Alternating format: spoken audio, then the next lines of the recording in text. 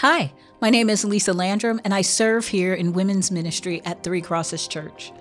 And I'm here to tell you, you are relational.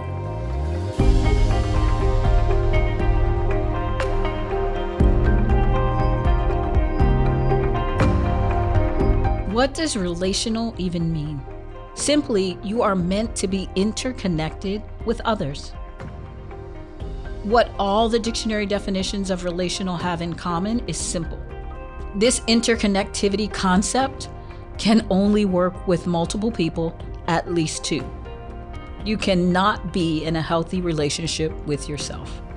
You are meant to be relational with others, with a community. This idea of being relational is so central to how we were created. It's discussed from the beginning of our creation. Genesis 2:18 NIV says, "The Lord God said, it is not good for man to be alone. I will make a helper suitable for him." Part of being human is needing each other and needing community. But as we have been recognizing in this series, it is not enough to simply engage in community. That is what we do. There are many passages in Scripture that describe how we are supposed to glorify God in relationship. Acts 2:42 through 47 NIV. They devoted themselves to the apostles' teaching and to fellowship, to the breaking of bread and to prayer.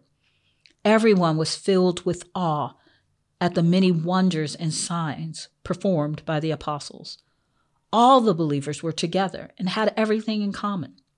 They sold property and possessions to give to anyone who had need. Each day they continued to meet together in the temple courts. They broke bread in their homes and ate together with glad and sincere hearts, praising God and enjoying the favor of all the people.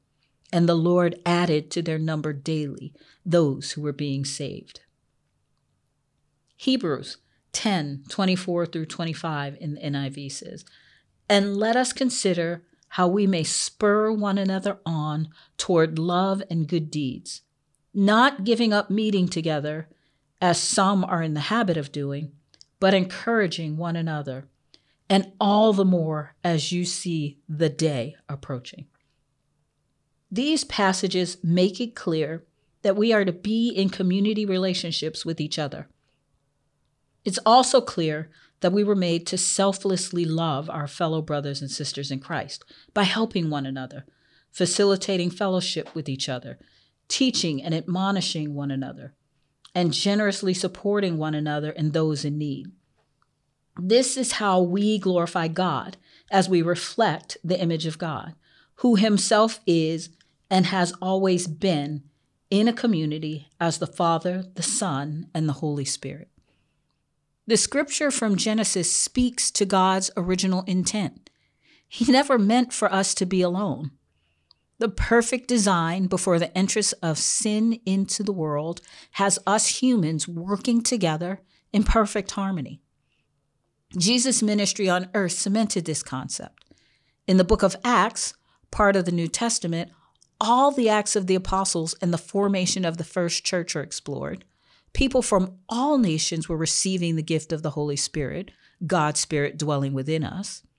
The first acts included beginning to fellowship with each other, to eat together, to pray together, to share their belongings and food with each other and those in need. The common thread between these different groups of people was that they were awakened to the teachings of Jesus and followed the leading of the Holy Spirit. One community I belong to is a life group, started initially with women from my home church at Three Crosses, and now expanded across the country with members from many churches gathering in person and virtually, focusing on moms with sons. I remember the first night we met 4 years ago. I was nervous. Who would show up? What would we have in common besides the fact that we all had sons? Would this idea catch on?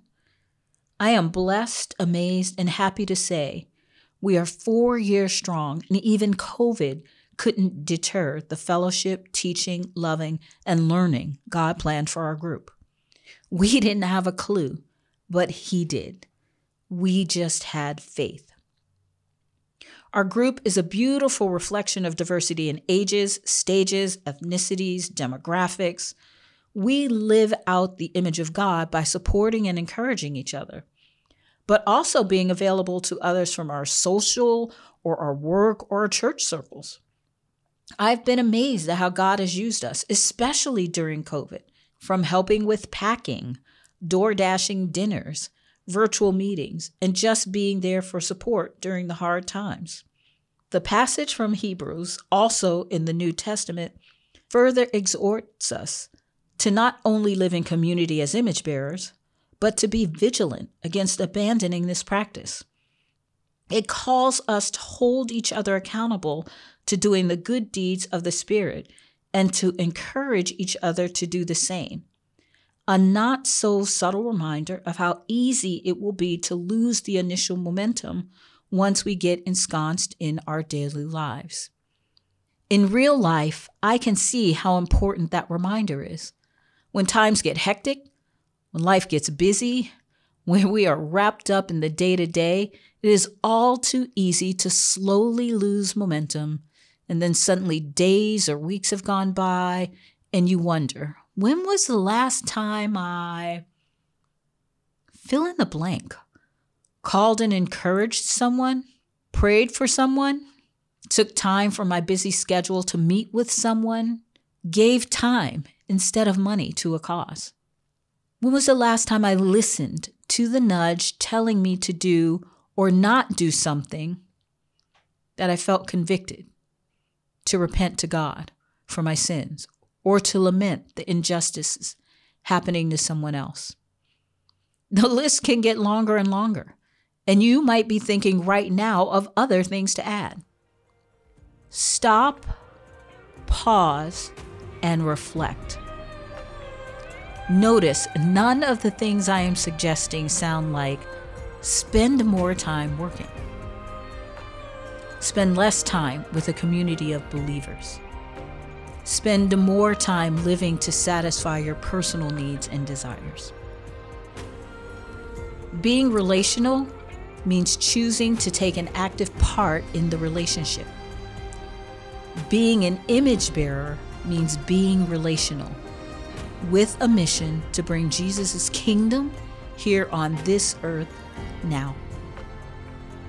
May these words remind you of how much God loves us, to have created us to help each other, and to instruct us on how important it is to be relational, to be image bearers of Christ.